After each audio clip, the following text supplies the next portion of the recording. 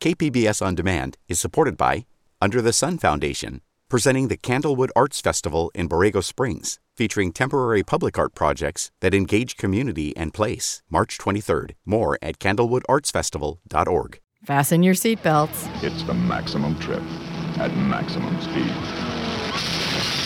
Vanishing Point. Cinema Junkie is racing off to a holiday break and replaying an archive favorite this week. I'm Beth Accomando, and I'll be co-hosting a year-long film series at San Diego's Digital Gym Cinema in 2020 called Gearhead Cinema. So in honor of running 12 classic car movies, I'm replaying my podcast with stunt driver Steve Lepper. He came down to San Diego to check out the Bullitt car at the San Diego Air and Space Museum. He'll be coming back down to San Diego to introduce some of the films in our Gearhead Cinema program. So keep your engines running while we take a quick break. KPBS On Demand is supported by Under the Sun Foundation, presenting the Candlewood Arts Festival in Borrego Springs, featuring temporary public art projects that engage community and place. March 23rd. More at candlewoodartsfestival.org.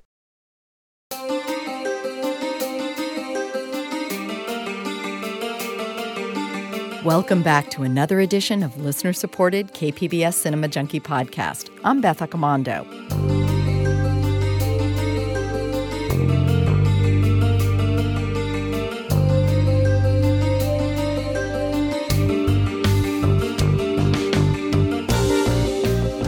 Earlier this month, I had the thrill of standing next to a piece of cinematic history when the San Diego Air and Space Museum displayed the Ford Mustang Steve McQueen drove 50 years ago in Bullitt. And that inspired me to finally sit down with my friend, who happens to be a stunt driver, to talk about car movies. But first, here's a quick chat I had with Sean Kiernan, the current owner of the Bullitt car. I'm here at the Speed exhibit, and what better thing to have here than the 50th anniversary of Bullitt, and to have the Bullitt car here in San Diego. I'm here with the owner of that car, Sean Kiernan. And Sean, this car was considered like missing in action and lost for a number of years, but it was sitting in your family garage? Yeah, absolutely. It's been in our family for 44 years. And my whole life, I don't know my garage without it. So having it here in its first museum, it's kind of bittersweet. It's amazing to have it here. This is obviously an amazing place to be, especially with the ties with Ford and everything. So for me, it kind of ties in with everything, and just makes it that much easier. Now, your parents actually drove this car around. Absolutely, yeah. So this is their daily driver. This is our family car. There wasn't a like this and something else. So yeah, this was my mom's daily driver through the week, and my dad kind of did the non-mom driving on the weekend. So he kind of used it for what it was for on the weekend, and mom did her daily driving in it to school. She's retired now, but she's a third grade school teacher. So you didn't reveal to the rest of the world that this was the Bullitt car until earlier this year? Yeah, absolutely no one knew. People in my family and close relatives, and that's it. And then 2 years ago, being inspired through quite a few people that are close to me, I built it, and we collectively kind of focused towards January 14th of this year, which actually happened to be her, she was 50 years old in 6 days. So she was built in San Jose January 8th, 1968. And absolutely no one knew, and somehow we were able to keep it secret to the day of. I talked to you about the engine in this car, so this is mostly the original engine still? Yeah, so car front to back. The only thing that is replaced because it had to be replaced, and just for safety reasons. So my goal, and honestly it was my father's goal too, but my goal when I started this whole thing was to make sure that she looks the same, original, didn't disrupt history. She would start, stop, not catch on fire. That was the focus of this, and I tried to do it justice as far as I could, because who am I to disrupt history? And it's a timeline of my life, and I never wanted to disrupt that. I always wanted to make it look, feel, smell just like it was when I was a kid, and that's all I had to just. That was my goal, and I feel like I've done that. And with everybody's reception of it and respect, I feel like they're extremely happy that I did that. So. And just to finish up, why do you think this car chase in Bullitt was so iconic and has stayed in people's memories so long? Oh, it's just like the car. So the car itself, if you see it, it's one of a kind. And the chase was one of a kind. And it's raw and it's real. And that's exactly what this car is all about. And that's the way it'll always be.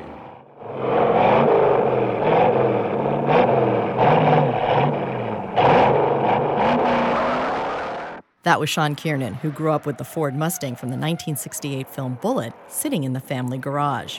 I'm waving the yellow flag while we take one last break, and I'll be back with my interview with stunt driver Steve Lepper. KPBS On Demand is supported by Under the Sun Foundation, presenting the Candlewood Arts Festival in Borrego Springs, featuring temporary public art projects that engage community and place. March 23rd. More at candlewoodartsfestival.org. Now to talk to Steve Lepper, who's been a professional test driver and stunt driver for 30 years. His first job in the industry was as a historian. He was the assistant research librarian at Road and Track magazine. So it was his job to fact-check every story that came his way. And that's when he started to find fun connections between history and movies, and then stunt driving. For today's podcast, we're going to talk about car movies.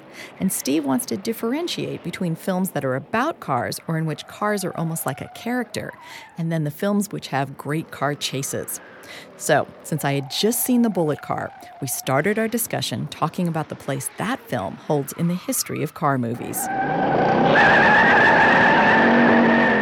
When you talk to pretty much any movie fan, any car person, it is the iconic car. Everyone knows the Highland Green Mustang that Steve McQueen drove in the movie Bullitt, Green Mustang, Black Charger, the whole thing. Everybody knows that. There's people you can talk to who can tell you every street. They went here, then they went there, they went there. Without a doubt, it is still, as much as there's been some other amazing ones, it's still the iconic chase scene in all of Hollywood. Now, you are a stunt driver. What makes that scene still so memorable? We have had a lot of car chases since then, but for some reason, that one still holds up and people still remember it so vividly. It was really one of the first real groundbreaking, realistic chases. There's so many films that you saw in the 60s where things were sped up. You know, they would film the chase at 20 miles an hour, and then they'd double or triple the film speed to make the car look a lot faster. In Bullitt, they were driving at genuinely high speeds. There's places where they're doing 70, 80 miles an hour on city streets, and as you see up and down the hills and all of this stuff. And they are literally jumping the cars and doing all of these things for real. And that was, I think, the thing for its day that was so shocking is so many other movies, things were sped up, things were faked. And this was the real deal. And it was really kind of the first one that really took that extra step of realism and to be real. I mean, there were some other great ones before it.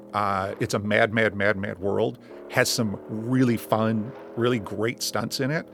But this one really, the action and this is to me really one of the first really, really choreographed chases, start to finish, where they really went out of their way to tell a story through the chase and the different things that happen throughout it. And it really grabbed people. And I remember I was a little kid when I first saw it, and I was like, oh my God, just watching this was amazing. And then for me, I think it was probably around 1980 or so, it happened to be, I met Carrie Lofton, who was the stunt coordinator for the movie, and total random situation. I worked in a garage and I worked on his car. He had a really hot rod, I think 71 Mustang. And I remember not knowing who he was at the time, but then it's like, oh, I'm going to drive you home and then bring the car back. So he took me on a ride across Newport Beach in his Mustang, which was as thrilling as you could imagine, a stunt driver driving you across town in his personal hot rod. It was great fun. And that kind of always stuck with me. That's kind of how I wanted to get into this business to begin with. I'd always been around cars and racing, but riding in the car and getting to talk to him. And then I kind of figured out who he was. So when it came time to bring the car back, I was full of questions. Asking, oh, what about this? What about that? What was this like? What was that like? But yeah, to go back, the movie is very much really, really is iconic, and it really grabbed people. And that's to this day. To this day, it's still a standard that a lot of people compare to. And is part of what made it memorable to you the fact that Steve McQueen himself loved to drive? So you had someone, an actor who was involved in this scene that was going to be also conscious of what it looked like and how it played. Yes, very much. Steve was very much a driver and a car and motorcycle enthusiast. He's a car guy, as we call him. And so he wanted this to look real. And so I really think that's a big part of it. But everybody has to be on that page. Your director, everybody, your producers, because you got a budget, you're going to wreck some cars, so everybody's got to be on board to do it that way. And so that's a big deal.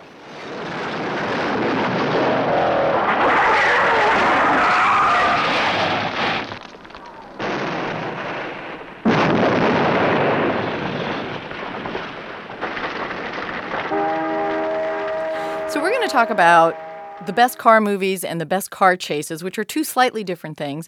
But before we get to your list, I just want to go back a little ways to the silent movies. I've just had a chance to see a couple of Buster Keaton films, and I am so floored by his stunts. And there are car stunts in there. And how are those stunts looked at, and what kind of place do they have in history for stunt driving?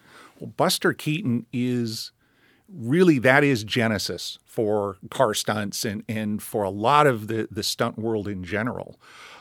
Things he did, we use the term now organic to mean it's an all natural stunt. There's no CG, there's no anything like that. Of course, in that time period, everything they did was organic. Everything they did was, we're just, step out of this car and we're going to hit it with a train. Or stand here and we're going to drop a building around you. Those sorts of things. There was a lot of math and science and calculations, I'm sure, that went on. You can't just walk up and, we're going to hit this car with a train.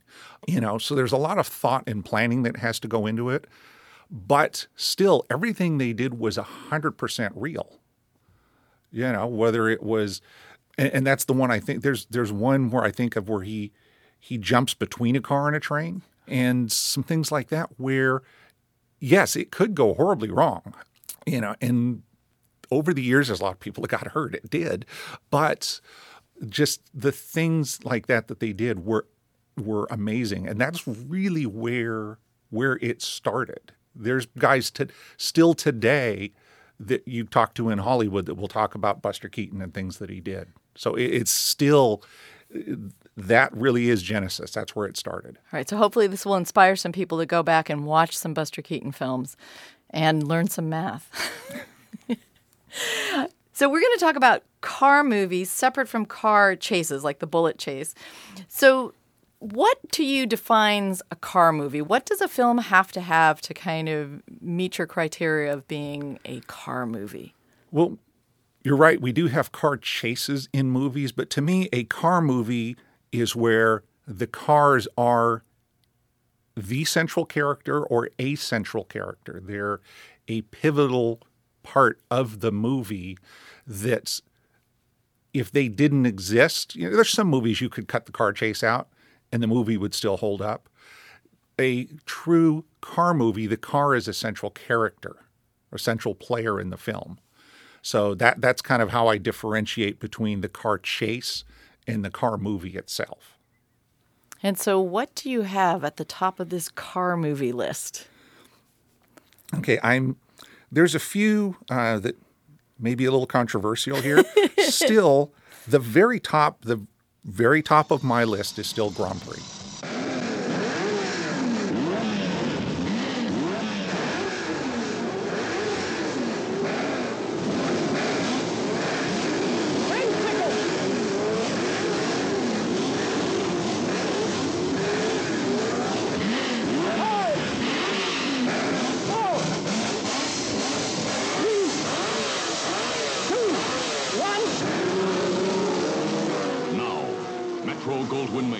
You to the glamour capitals of the world and sweeps you into a drama of speed and spectacle. Brought to the screen with an all-star international cast. James Garner as Pete Aaron, the American.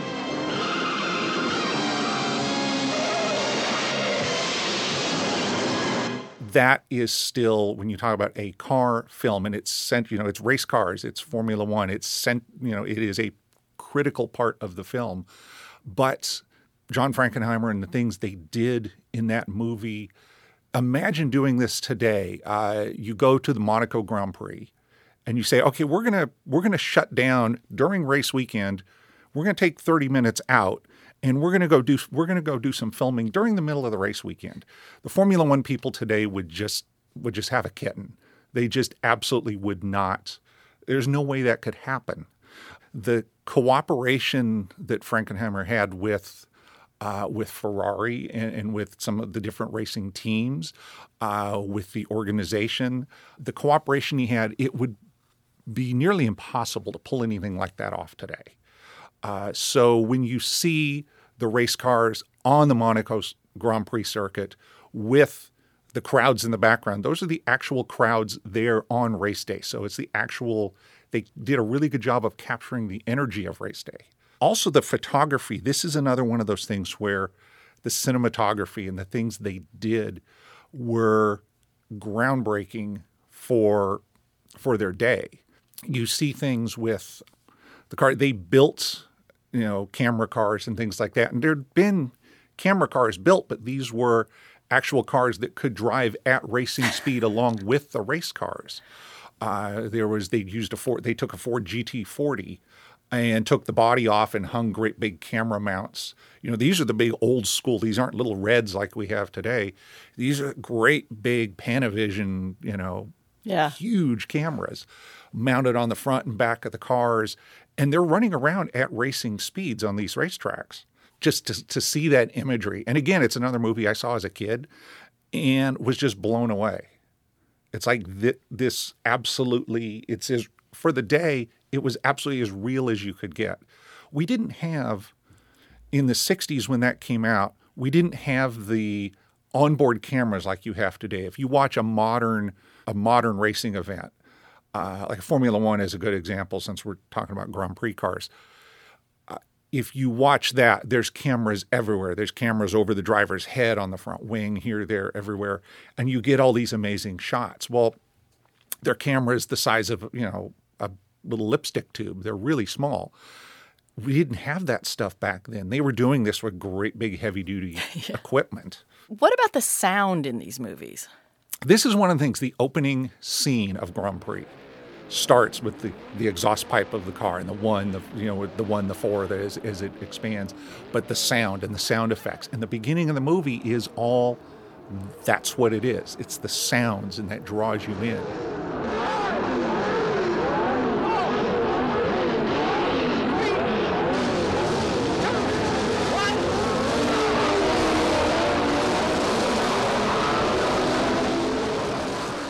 And I'll bring another movie I'll bring up at the moment here is Le Mans. It was Steve McQueen's production, where you could close your eyes and you can just, in your mind, a car goes, you hear the car, you don't see it. The car goes by and you go, that's a Ferrari. And then the next car goes by, that's a Porsche. And you can hear the sounds and you can tell them apart. And the realism is so good. Nowadays we have so many places where the sounds are dubbed over and they're not right. The sound, and going back to Grand Prix, because that's another one. The sound was a great part of it.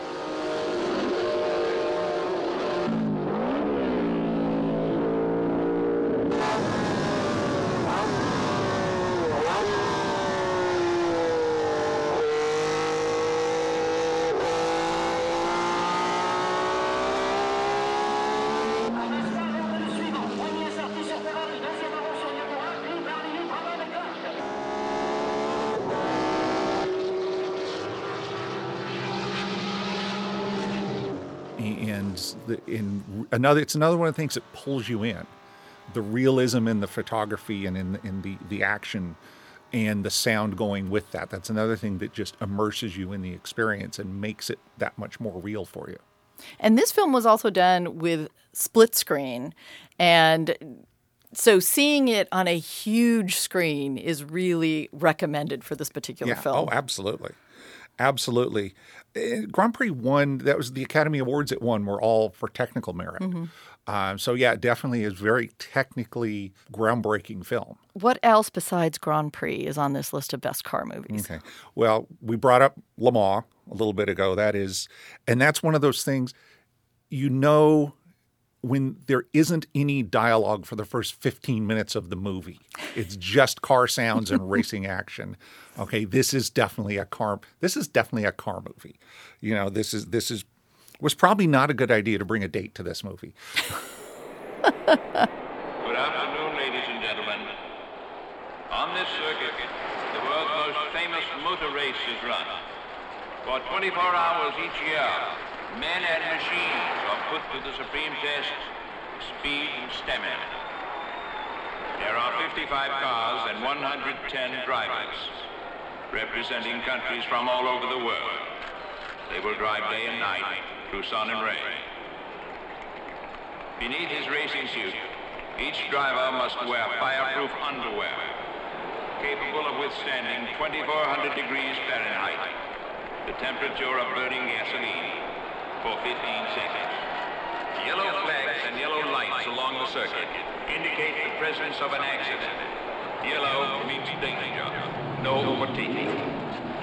And so, ladies and gentlemen, welcome to the most famous motor car race in the world, the 38th running of the Grand Prix of Endurance and Efficiency, the 24 hours of Le Mans.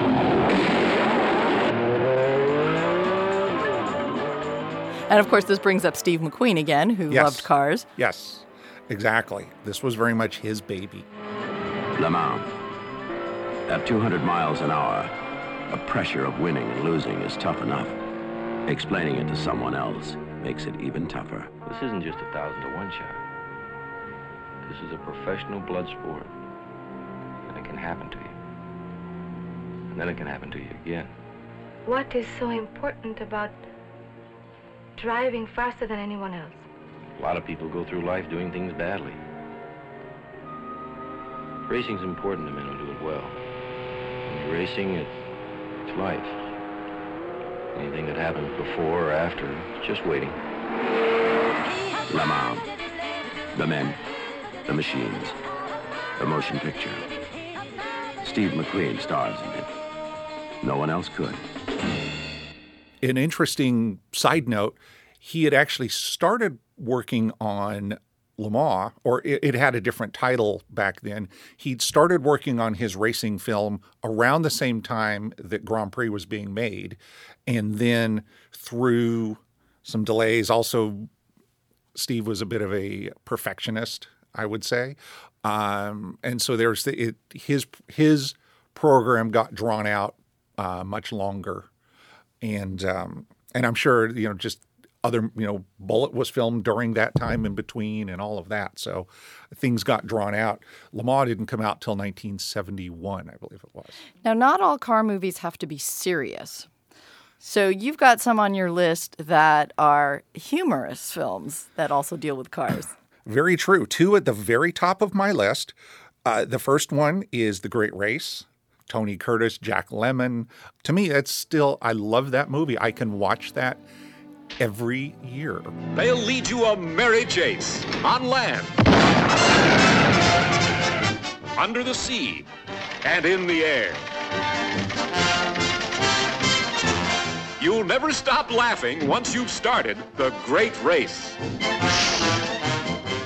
One of the TV stations in LA used to put that on every year.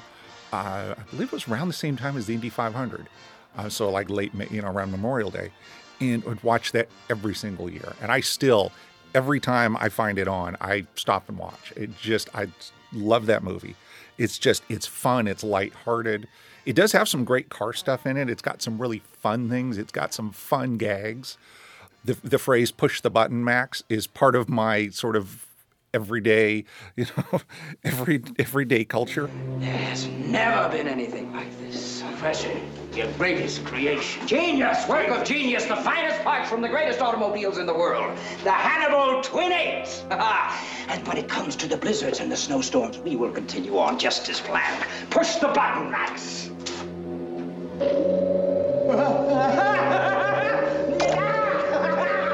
When the rains come and when the snow melts, we shall continue to rise above it. Push the button, Max.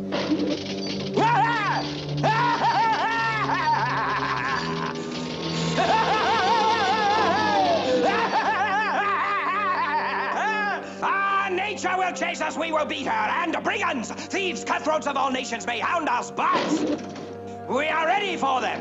We will blast them to kingdom come. We can mount, we can blast, we can rise above, we are invincible.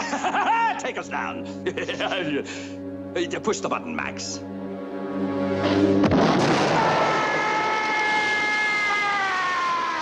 So that's one. Another one is the movie Cars. Now, we're at kind of opposite ends of the spectrum here. And this is the Disney animated film. The Disney animated film, yes. Where am I? You're in Radiator Springs, the cutest little town in Carburetor County. How about some organic fuel? Take a car wash, hippie. Look, I'm Lightning McQueen, the famous race car. I love you, Lightning! I'm a precision instrument of speed and aerodynamics. You hurt your what? I know his type.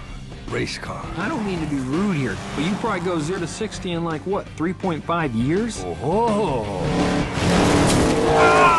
When was the last time you cared about something except yourself, Hot Rod? Don't you big city race cars ever just take a drive?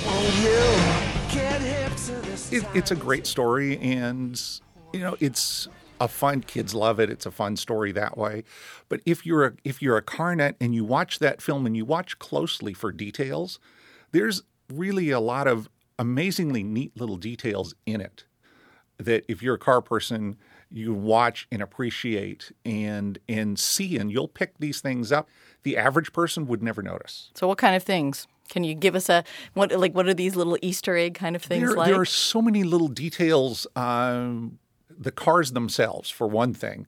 The cars themselves, there's little details, and it's like, Doc Hudson, you can tell he's a certain year car because of the trim on it and things like that. And a lot of, like with Doc Hudson, there's a lot of vintage scenes. There's a scene in his garage and they show, old like NASCAR memorabilia and things like that. Even as silly as it sounds, the tread on the tires in different cars, you can when you look at it, this is one thing, this is another. The cars and some of again, sound effects, things like that, where they tie all this stuff together. It's just really kind of fun. It's very lighthearted, but it's a fun thing. It's another, we sat down, I used to sit down with my son and we'd watch that constantly. And it's another one that kind of doesn't get old. You can watch it over and over again. And where do you think these details come from? Is it from the animators wanting to kind of add that nuance to it, or from the director himself? I really think this comes from the director. This comes from John Lasseter on down. I know they did work with a lot of auto industry people on that film. If you look, in the credits, there's a list of consultants. And there's race drivers and auto designers and lots of different people like that had input into the movie, and they really wanted to bring a lot of these details in. So yeah, it's a very conscious decision. So these are two kind of lighthearted films. One category we haven't quite hit upon yet, but I think this is on your list, is kind of the B movie, the genre film. And you've got one of these, Gone in 60 Seconds, not the recent one, but the old one from the 1970s. And this is kind of your classic B-movie example of... Very much so. The original Toby Halicki version from 1974. This is Maindrian Pace, #1 car thief in America. He'll steal anything, anytime, as long as it's insured. Read my horoscope this morning. His front, insurance investigation. His business, stealing cars. And now he's got to fill the biggest contract yet. You gotta deliver over 40 cars to the docks by Saturday. That's a sad story. Here's a list.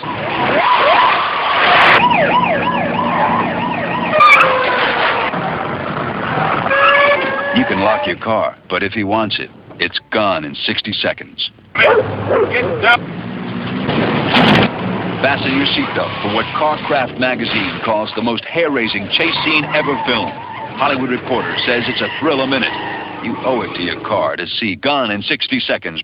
It's grand theft entertainment. Gone in 60 Seconds. Rated PG. It is a miracle that car survived the things that they did. They essentially did that whole chase scene with one car. And there's a place where he wipes out a light pole and literally looks like he's going to split the car in half.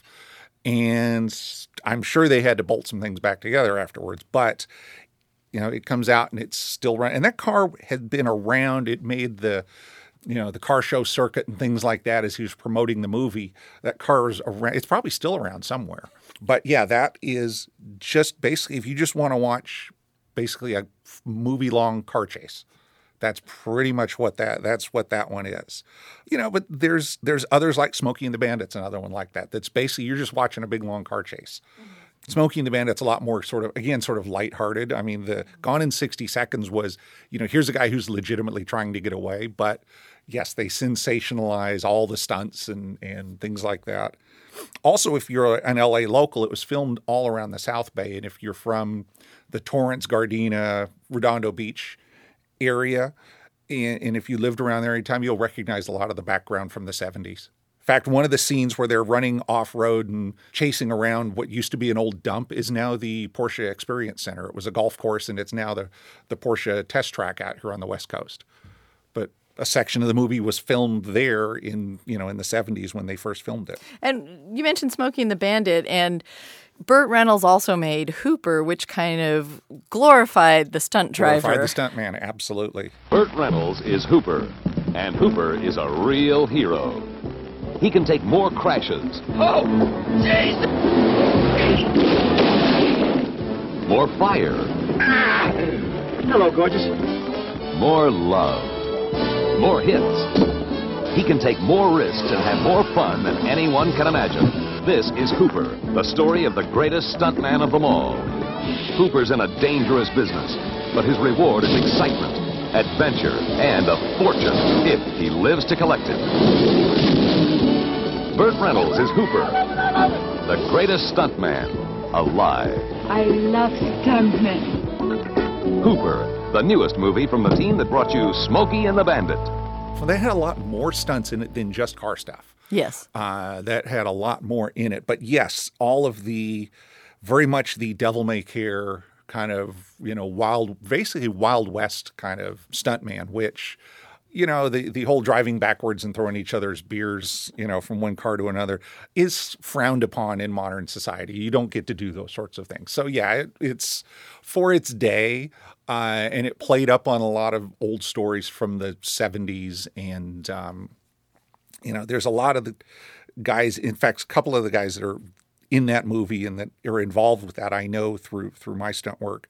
And it's really fun to talk about some of these stories because it's all loosely based on truths and things that, of course, get embellished over the years and the stories get bigger and crazier and all of that. But that's kind of where it all starts, yes. And Hal Needham was a stuntman before he turned to directing, correct? Yeah, absolutely. And that's where Hooper, the Smokey and the Bandit films, Hal Needham really was a stuntman first, and that was his thing. His movies were all big action. That's what it's about. Because that's a lot of, people want to go see that stuff. They want to go see cars fly through the air and crash and slide around and guys jump off buildings and all these crazy stunts. It's escapism. The average person, it's like this is a 2-hour escape from reality. Believe me, all of us in LA would like to be able to drive like that across the 405 sometimes. So it is. It's a great escape. And they had some serious moments, but all of them were very lighthearted, fun movies. And we talked a little bit about Steve McQueen and being an actor who loved driving himself. Paul Newman is another actor. He was one of the voices in Cars, but he also made a kind of passion project for him that was about racing, which was Winning. Paul Newman was actually an amazingly talented driver, had he not been such a talented, successful actor, and he also started kind of late in life as a racer, had he concentrated on being a racer, I think he would have been quite successful. He's very serious about driving and took it very seriously and worked very hard at it. It was interesting. I'd gotten to meet him at the racetrack a number of times over the years, and he's a very different person there. He's not Hollywood. He's not an actor. He's a racer, and he takes that very seriously. In fact, his race cars, when he was driving, his race cars did not say Paul Newman on them anywhere. They just had PLN, or his initials. He was very much trying to separate the two characters, the racer and the actor. Paul Newman, Joanne Woodward. They know what it's all about. They live what it's all about. They make pictures like winning that way, too.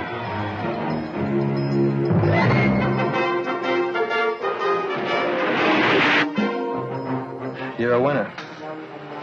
What else? In this kind of game where winning is everything, on that big 500 oval in Indianapolis, you can die any second.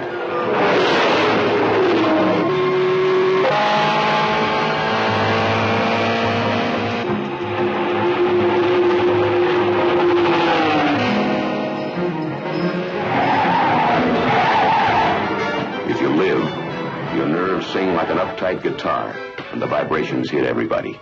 The film Winning was Paul Newman's real first exposure into racing. I think he'd been a fan, but he hadn't really done a lot of training and driving until that movie happened. And he trained specifically for that movie, and that's kind of where he got the bug. From then on, he did take it very seriously. I mean, he's won a lot of races. He's won championships. He's had, in addition, and in later life, he was a successful car owner once he gave up driving. But he was winning races. I want to say he was close. I'd have to check the fact on this one. I want to say he was close to 80 when he won his final race. But yeah, he was quite a talented driver. One film that we discussed before the podcast where you talked about a car being a real character in the film, and this was the Blues Brothers, yes, where they had a chase. It was a road movie. They destroyed, I don't know how many, like 124 cars or something, but that Bluesmobile.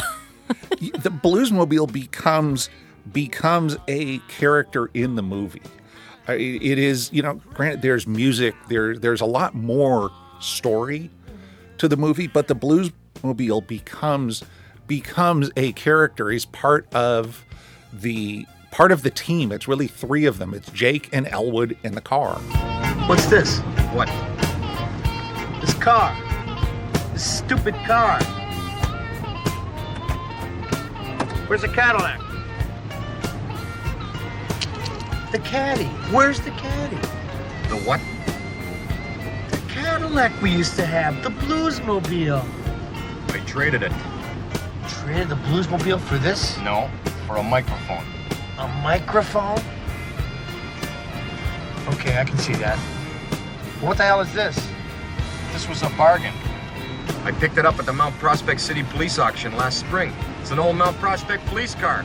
They were practically giving them away. Well, thank you, Al.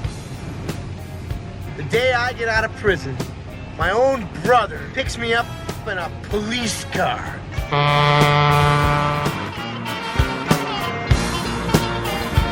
You don't like it? No, I don't like it. Blasting their way through Chicago, and the car becomes a pivotal, co-conspirator. As part of that, it starts out, they're sitting by the side of the road, and it's Our Lady of Blessed Acceleration, Don't Fail Me Now, and boom, it's on. And for the next hour, they're getting chased off and on throughout the movie. The movie's not one big car chase. There's lots of car chases in it, but yes, and then the car gets there and gets to the end, and the car just expires and gives up. But it's like, oh, I made it. And a more evil kind of car persona would be found in John Carpenter's Christine, this is a car possessed or repossessed, perhaps. Who knows? Yes, we never, I don't think we ever get the exact story of how it happens. Just that from the very day the car is being built on the assembly line, it kills somebody, and just continues. And I've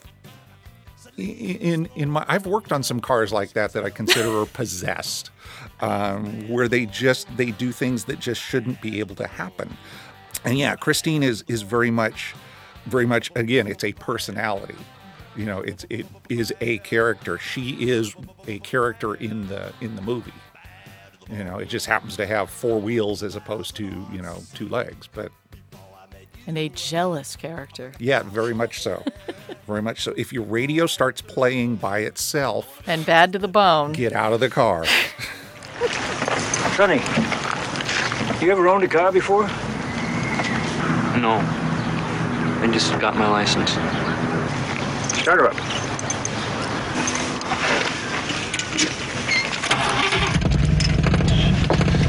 Her name's Christine. I like that. That film goes a little bit towards this relationship of like teenage boys and their cars as well. I mean, that plays off of that.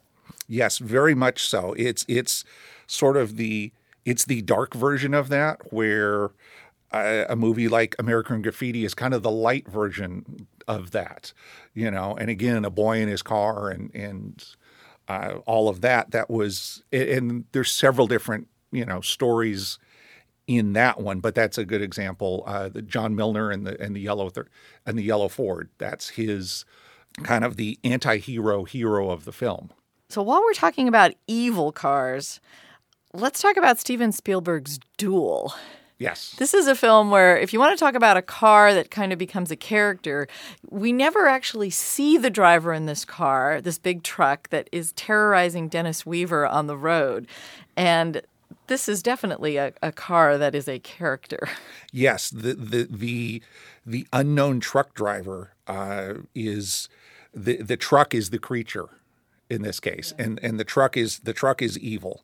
And actually, if we tie that back again, we're talking about Bullitt and things like that. Kerry Lofton was also part of Duel. Going back for a moment, tying Duel back to Bullitt, Kerry Lofton was the truck driver, the faceless truck driver. Again, it's the truck obviously has no speaking roles or anything like that, but it has a personality. You can see when it's angry, when it's quiet and sneaking up, when it's all of these sorts of things. Dennis Weaver he's the driver you see on the freeway every day who cuts somebody off unknowingly and has no idea that he just did something, and and the road rage starts, and in this case it just gets a little carried away. And what's your name, sir? David Mann.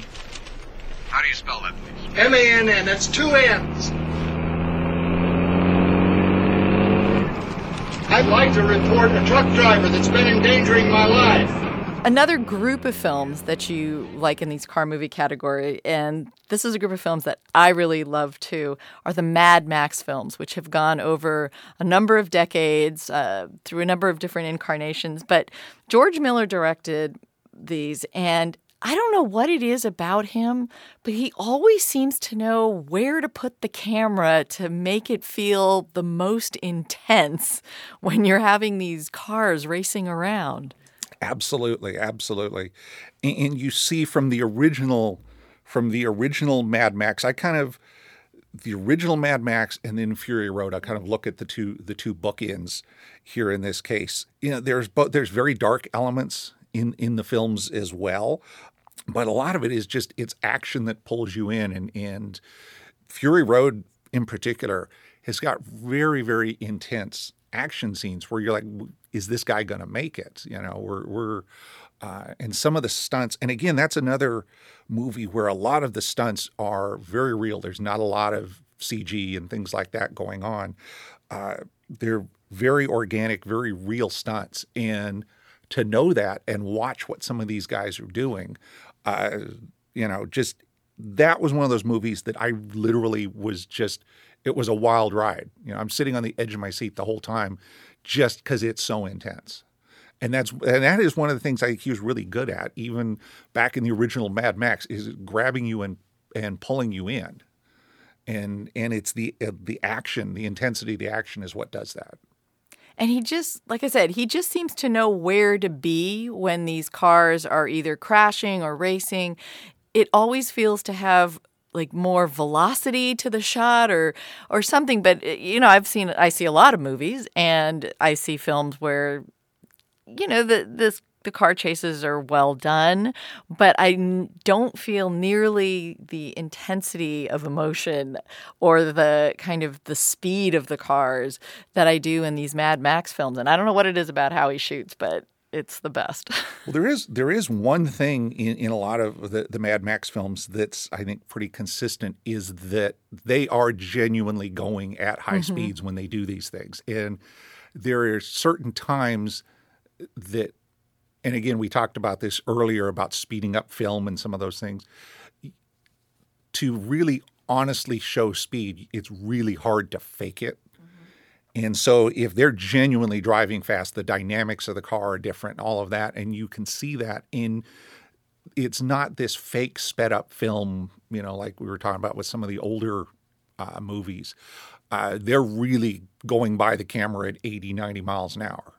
And the speed and the shock wave when the car goes by and the dust and everything else, you see that. And they're really going fast. And some of the situations where some of the crashes and things that happen, they're moving at a pretty good clip when they wreck the cars. And there's so much more energy in that's what you see. I guess it helps being out in the Australian outback where you have a lot of open space, maybe. It's handy to be in the middle of nowhere, yes. Are there any other car movies that you want to make sure we mention before we move on to car chases? There's a couple others. Yeah, the original Love Bug was another one that's a great car film. The car is a character. The car is the pivotal character in the movie. But it's another one. It's great. It's much more fun and lighthearted and things like that. But there's actually some really fun racing scenes and some fun history and things like that if you see the cars in the background and things that are going on around it. It's fun to go back and watch it now. I watched it when I was a little kid. To go back and watch it now and look at some of the history that's going on in that movie now, things that we took for granted back then because, they're racing at Riverside Raceway. Oh, well, that was there then. It's been gone 20-some years now. Vanishing Point was another. Talk about a car movie where the car becomes a bit of, an extension of the personality in that case. Name, Kowalski. Occupation, driver. Transporting a supercharged Dodge Challenger from Denver to San Francisco. Background, Medal of Honor in Vietnam. Former stock and bike racer. Former cop, dishonorably discharged. Now he uses speed to get himself up, to get himself gone. It's the maximum trip at maximum speed. Vanishing Point. And basically it's a movie, it's a whole movie-long car chase. Doesn't necessarily end well, but, and I was always a little upset about that. But, he should have found a way around him or something. There's another fun little bit of trivia I'll throw in there between American Graffiti and Two Lane Blacktop. Bob Falfa's car in American Graffiti, the Black 55 Chevy, is the same car in Two Lane Blacktop. Really? They reused it between the two movies. As a stunt driver, what kind of stunt work is really the most difficult to do? I mean, as a viewer, what we tend to get dazzled by is cars flying through the air or a big crash or something. But for a stunt driver, what actually is kind of the tough thing to do, the difficult task?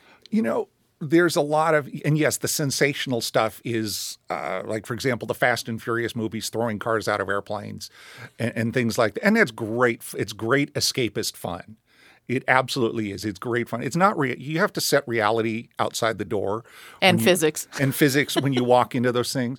But they are great fun. Yeah, the The one movie where the runway is about 23 miles long, and they're constantly, they're chasing that plane for 15 minutes. Yeah, okay, you got to suspend reality a little bit, but they are fun and there's some great stuff. To me personally, the challenge and what I really like to see is a really well done, 100% organic stunt. There's no CG. There's no cannons flipping a car. There's none of that stuff, and really well done driving skills. That to me, that's the challenge. I like to do things, and I'm not a big, fly cars through the air, set them on fire, pipe ramp them over. That's not my thing. And I'm old and fragile, so I really don't like to do those things nowadays. I'm much more about the threading the needle shot, the really precise. We're gonna spin a car, and we're gonna spin a car between these two other cars, and we're gonna land it on that mark within an inch. That to me, that's what I enjoy. And speaking of that, things like some of the scenes, Baby Driver had some great stuff in there. There was a really fun one where he spins the car in the opening sequence, I believe it was, where he spins the car down the alleyway, and there's stuff on both sides, and it's spinning one way and the other, and he's 360 this way and back around and stuff. And I thought that was great. I'm like, that was so cool to watch, because I know how hard that is to do and how to get that done and do that cleanly. And so, yeah, those sorts, that's the kind of stuff I love to see. I love to see really well done, high speed, precise, and completely organic. There's no CG. We're not going to fix this in post. You do it once and you do it spot on. Well, I guess Baby Driver might be a good segue to go from the car movie to the car chase film, because this is a recent film. Edgar Wright directed it, and it is really all about kind of this young kid's connection with cars and with speed, and he ends up being a driver for some rather unscrupulous people, but he's a nice kid anyway. So we mentioned some of that precision driving, but Baby Driver does seem to be very much a film all about the car and about speed. And it was a fun ride. It really was. I enjoyed. It was fun to watch. I came away from that, and it was like, it's one of those. And for me, it's like, okay, I want to go do that. That's how I kind of, when I walk out, it's like, that was really cool. Thank you very much, ladies and gentlemen. Right now, I got to tell you about the fabulous, most groovy Bell Bottoms. Bell Bottoms. One of the really neat things about that movie that I really thought was fun, that isn't really done very often, was this timing of the stunts to the music was really was neat, and it gave the movie a rhythm, because there was a lot of timing, coordination of the beats of the music and the beats in the action, and where they would actually have to time the action. A lot of times you do a stunt and it's like, go here, then here, then here, then here, and they wouldn't have to think about the musical timing of hitting those marks on a certain beat. And so it was really neat to watch, and I know it took a lot of thought to make that happen. They had to be aware of the music when they're doing the stunt as well, because the timing then all has to match up. Yeah, I was lucky enough to talk to one of the editors that worked on that film, and he said he was literally on the set with kind of a portable editing rig, and he would be editing stuff on the fly so that they could make sure that those stunts and those car chases and everything mapped out to the music the way they wanted it to. Absolutely. I'm sure they had to, because it was quite a feat to put that together. So we already had talked about Bullitt as one of the pivotal car chase movies. What else is a memorable car chase for you? Well, there's a couple others we can, since we bring up Bullitt, and one of my all-time favorite stunt guys, baddies, is Bill Hickman, and we'll tie him into, he was also one of the bad guys in the 7-Ups with Roy Scheider, and he drove the big blue Pontiac sedan, and Roy Scheider's chasing him all across New York. Another place that Bill Hickman comes up is the French Connection.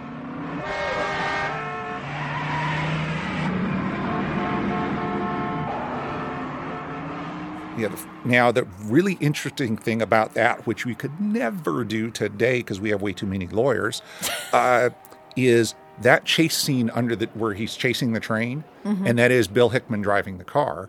So that's where he ties in. That chase under the train was done in live traffic. They didn't stop traffic. They didn't have really any police or anything like that. They just put the cameraman, director in the car and said, go for it. And they ran through city traffic. And yeah, there's just no way in the world you could do that today. There's so many things could have gone wrong in that case. And there's so many safety issues and things that would come up today that just will never happen again. And there was more than one stunt driver at work during the course of that chase. Yes, there are some scenes. The baby carriage getting pushed out was a stage scene. There's a couple of near misses with cars that were stuntmen who, those weren't actual just citizens driving through traffic. Well, some of them were, but some of the really close calls were stuntmen who were staged in traffic who would pull out and drive through. And there's one case where he crashes into one of the cars. It's a stuntman that I think got maybe a little stalled and was a little late on his mark, and so he got hit. And they kept it in the movie. They kept it in. And that scene, again, is one that, because for me, a car chase, just seeing two cars chasing each other quickly doesn't do much, but they build in this emotion to the car chase because you've got a cop driving, chasing a criminal. The cop doesn't want to hurt anyone, so there's things at stake while he's driving that build that kind of emotional ties you have and kind of the intensity of what's going on, because you know he wants to catch this guy more than anything, but he's not willing to kill someone to do an innocent bystander. Right. You certainly in those situations, you don't want to hurt somebody. You don't want to have an accident. You don't want to injure anybody. But first and foremost, in his driving emotion right there is, I got to catch this guy. Mm-hmm. So that's what he's totally focused on, and really is kind of tunnel visioning on that. And so they're just ripping through traffic, actual live traffic when they do it. They're just ripping through traffic because he's got to catch that train. You can't let that guy get away. Because a chase scene like that catches you up in a very different way than something like To Live and Die in L.A., where you've got two people chasing each other, which is intense, but the fact that neither one of them cares about anybody else besides themselves involves you in a very different way, because you know that they're just going to plow through everything, yes, regardless. To Live and Die in L.A. is a good one to bring up. There's an interesting point that a lot of people won't catch until maybe now that you hear it and you watch the movie. They drive on the wrong side of the road during that chase, where they're flying down the freeway. If you look, and it's extra disorienting, they have reversed traffic, and traffic is on the opposite side of the road. And so that it adds an extra element of disorientation when you're watching it, because it just doesn't look right. Interesting. And another film that has a lot of car chases going on in it is Ronin. Yes. Get back! Get in the freaking car! Get in the car!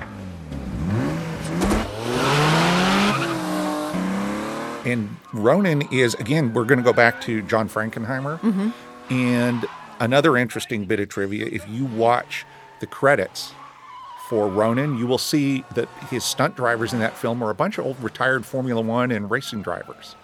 And so when you watch the credits at the end, you'll see these great, Formula One drivers who were listed under stunts.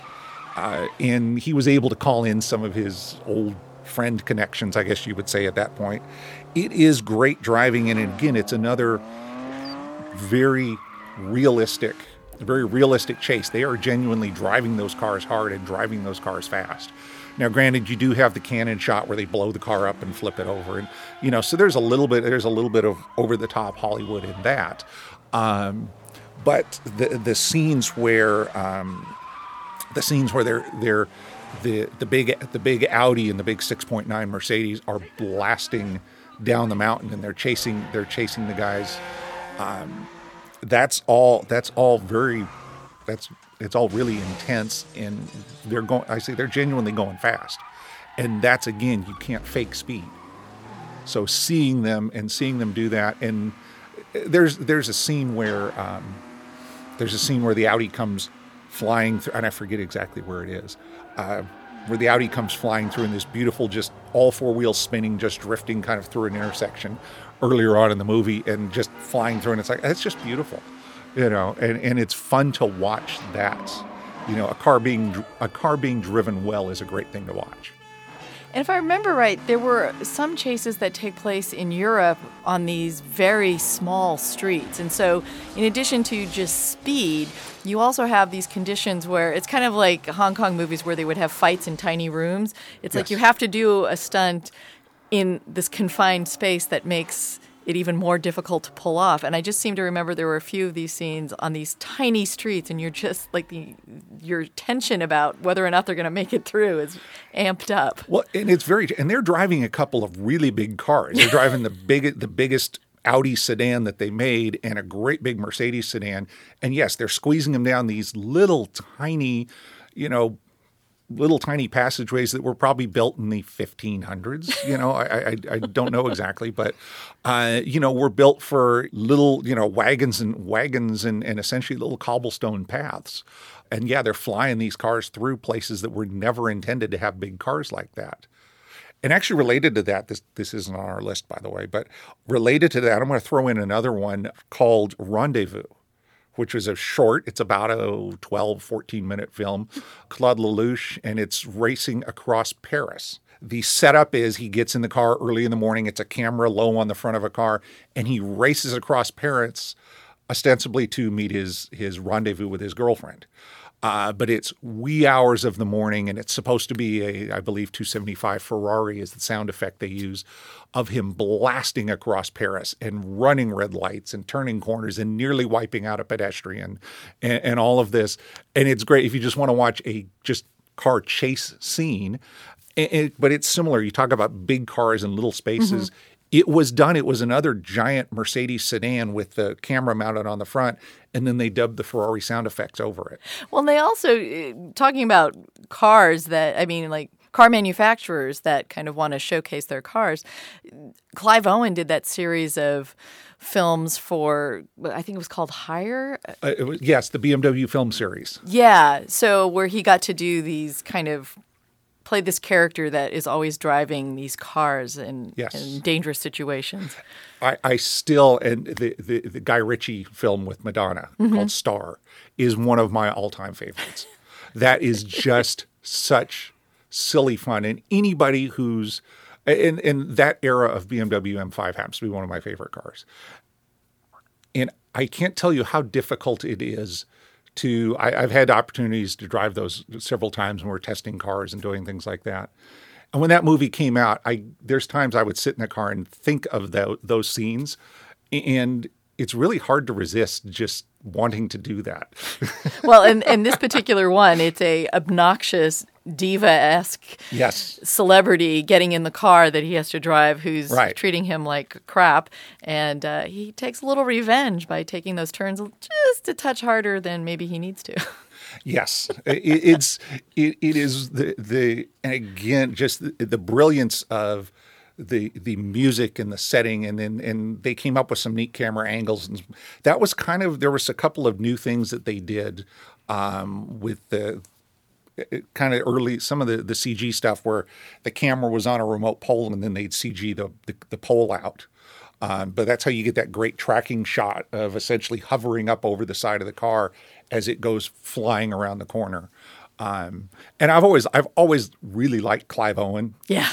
As an actor, and I just thought he was the perfect person to play, especially that character, because he got to let a little bit of his comedic side out in playing that.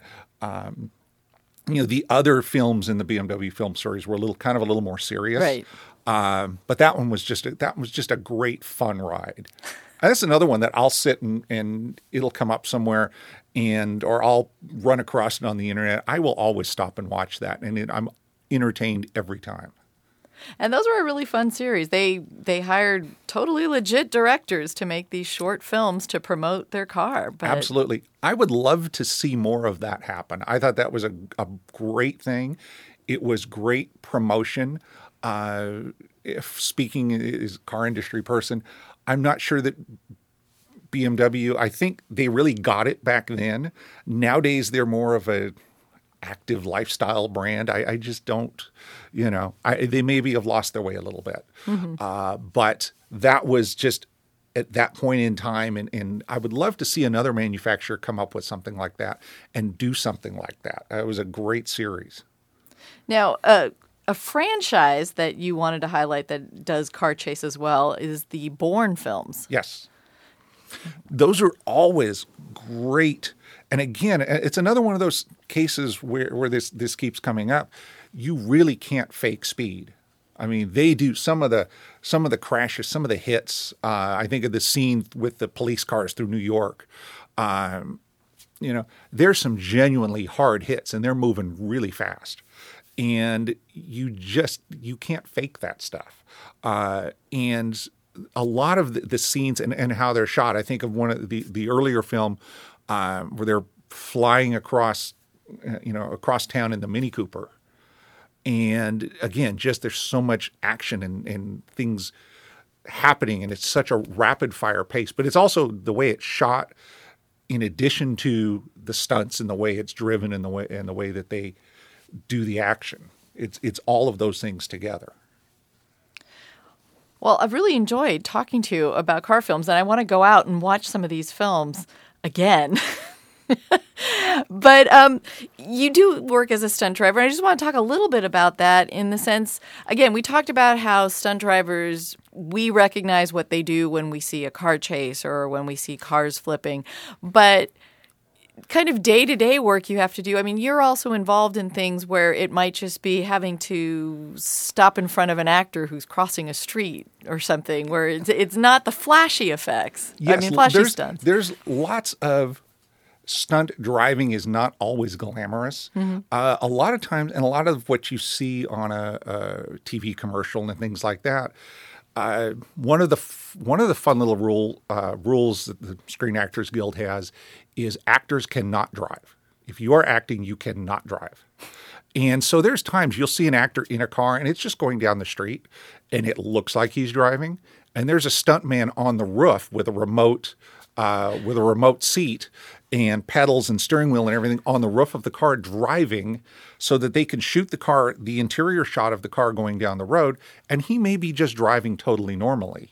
But the actor is Screen Actors Guild rules. The actor is not allowed to drive and act at the same time. So you have a stuntman on the roof with his remote setup driving the car.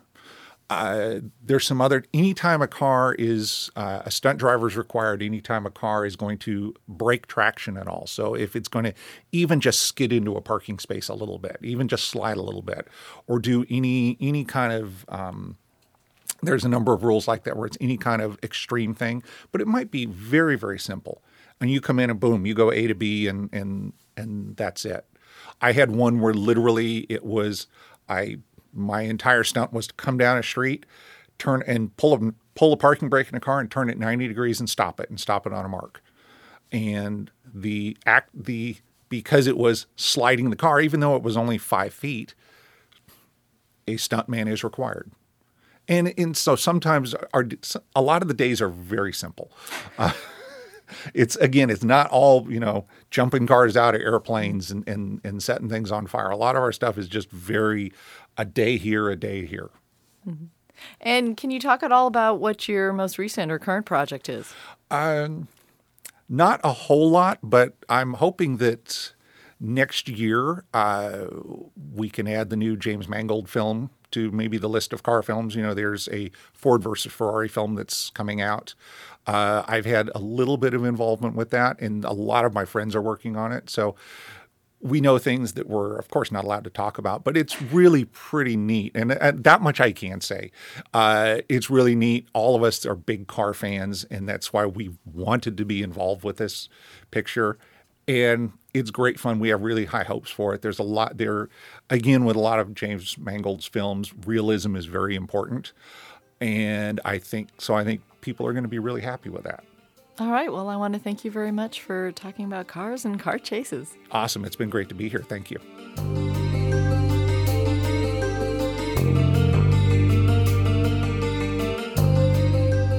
That was stunt driver Steve Leppard talking about his favorite car movies. Cinema Junkie will be taking a few weeks off for the holidays. And in the interim, we'll be reposting the most popular podcasts from the archives. But I'll be back with all new episodes in late January. If you've enjoyed this episode or any of the episodes you've heard, please tell a friend or leave us a review on iTunes.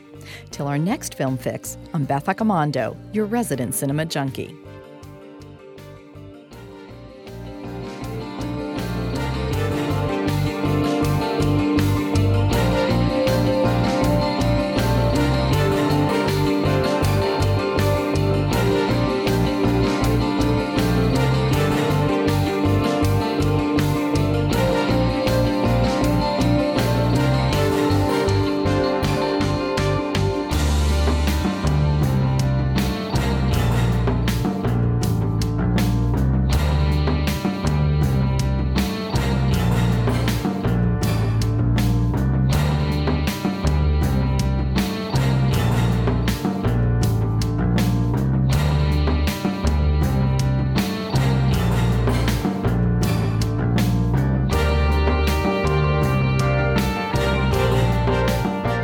KPBS On Demand is supported by Under the Sun Foundation, presenting the Candlewood Arts Festival in Borrego Springs, featuring temporary public art projects that engage community and place. March 23rd. More at candlewoodartsfestival.org.